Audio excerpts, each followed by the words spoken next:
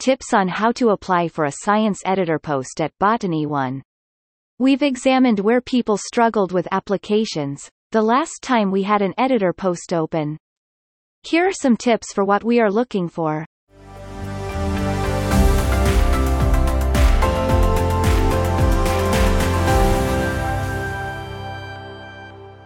You might have seen that we're looking for a couple of editors to join us here. In the past we'd ask for a cover letter and resume. That carries the assumption that people know what to put in the cover letter. From our experience last time we advertised, people had very different ideas of what to include. To make things more transparent, we've decided to ask a series of questions rather than a cover letter, so you can see what information we're looking for.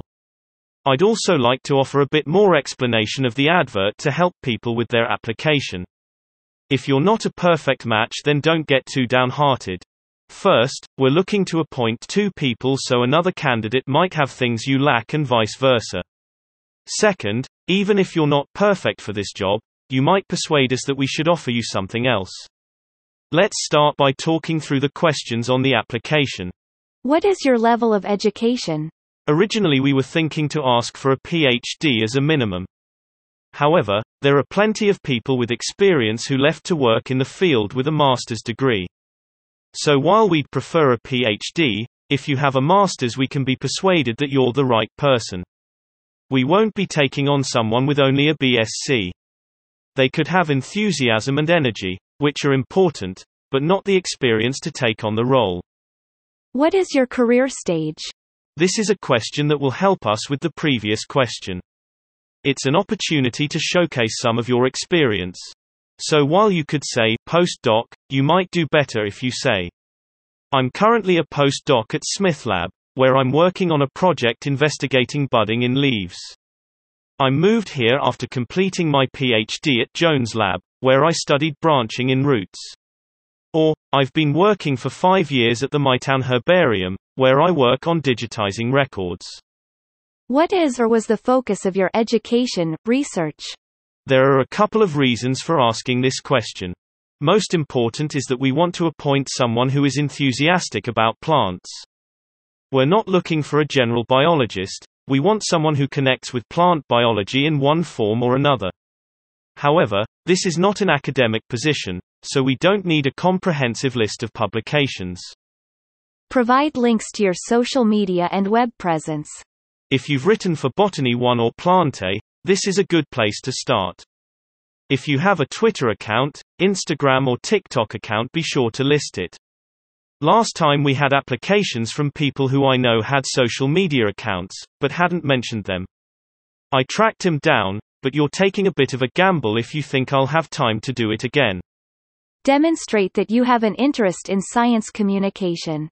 If you use your social media accounts mainly for science, then that's an obvious thing to list here. But not all communication is online. If you've worked on outreach events at the local museum or in your university department, this matters. Demonstrate that you have experience in mentoring and/or editing. We're hoping you'll persuade people to write who haven't written for the public before. Writing for the public is different to writing for scientists. Some people take to it. Some people will need guidance. Helping people write the best version of their story without discouraging them is a skill. Mentoring in this case could be where you've organized an event, and helped develop a team to take on roles after you've left to keep the event going. Are you fluent in any languages other than English? English might be the international language of science, but there are plenty of people who speak and read in other languages. It's of interest because that's a source of interesting stories that are often overlooked. Are you a member of an underrepresented minority or group in science? Botany One isn't just about plants, it's about the humans that study them. There's a limit to how diverse one person can be, but if we're hiring multiple people we should make an effort to ensure we're representing all people, and not one group of people. What is unique about you and how can it be applied to Botany One? The previous questions are all directed to what we think will find the best candidates. But we could be wrong. If you think we're asking the wrong things, this question is an opportunity for you to get across the information that you think is important. Why so many questions? Well, let's talk about how the selection will work. There'll be a few phases. The first pass I'll do on my own. Here I'll reject the people who are simply unsuitable. For example, some people applying will be students who will finish their biology BSc in the summer. There'll be people with no interest in social media at all, who will list their research papers and their laboratory skills. Everyone else will pass to the next round, and a couple of us will be looking at the applications. The goal here will be to produce a long list of 8 to 10 people who we think we could appoint. There's a very good chance we'll be cutting candidates who could do the job at this stage because they didn't think about their application. Answering the questions in the application is going to be a big help here. Once we have the long list, 3 or more of us will read them again and try to produce a short list of people to interview. We might each suggest 2 to 4 names with the aim of getting a short list of 4 or 5 people to invite to interview. To get an advantage, you might want to show you're familiar with what Botany One is. You don't have to like everything we've done. If we think you have an idea of how your work is relevant to the site, then we'll be more confident that you'll be able to answer questions about what innovations you'd like to see on the site at the interview. Once we have 4 or 5 candidates, we'll contact them for interviews over Zoom. Then I'll write the rejection letters. Writing a rejection letter to someone who you think could do the job is no fun. Doing it several times is crushing.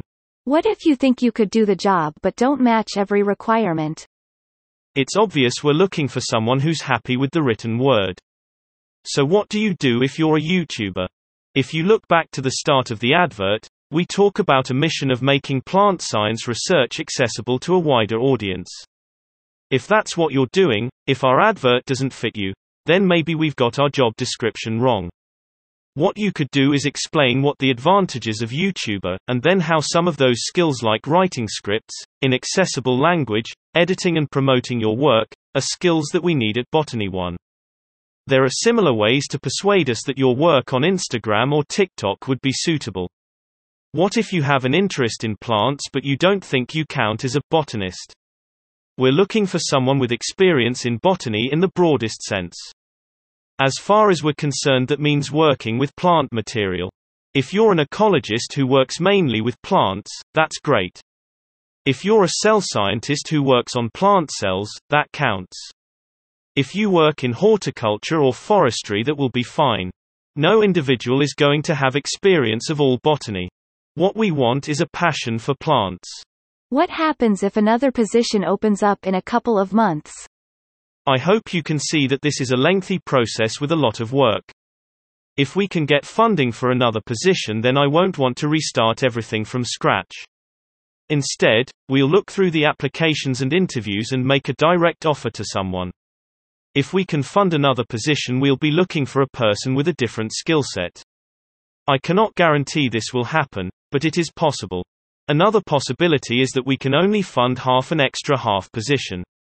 It's not sensible to ask someone to work 2.5 hours a week. In that case, I'd be looking to sponsor people on shorter projects, maybe a series of videos or an Instagram project. Where would we find Instagrammers or TikTokers? It would be in those applications where we couldn't shortlist the applicants, but we recognized that someone was doing work that deserved support. What aren't I telling you? Everything so far has been a lot about you. It doesn't have much about me, Botany One, or working with the Annals of Botany Company. We've lost a couple of editors recently, one lasting just a year. I'd like to think that we've given them help to move on to bigger and better things. However, it might just be that I'm impossible to work with.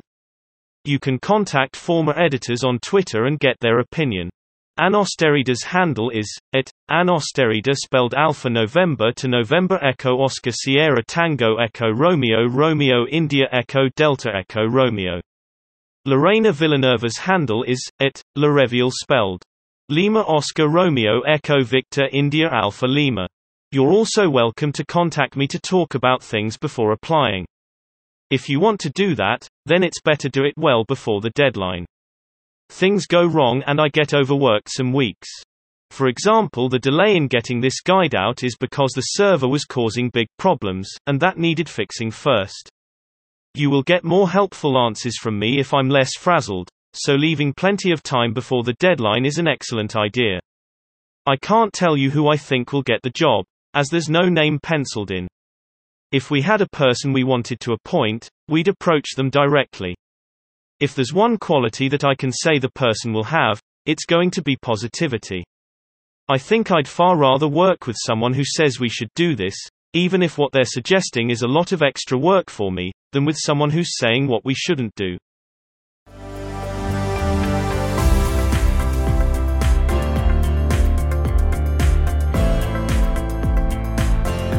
That was the audio version of a blog post on Botany One, available at www.botany.one. Botany One is the weblog of the Annals of Botany Company, a charity set up to promote the study of plants.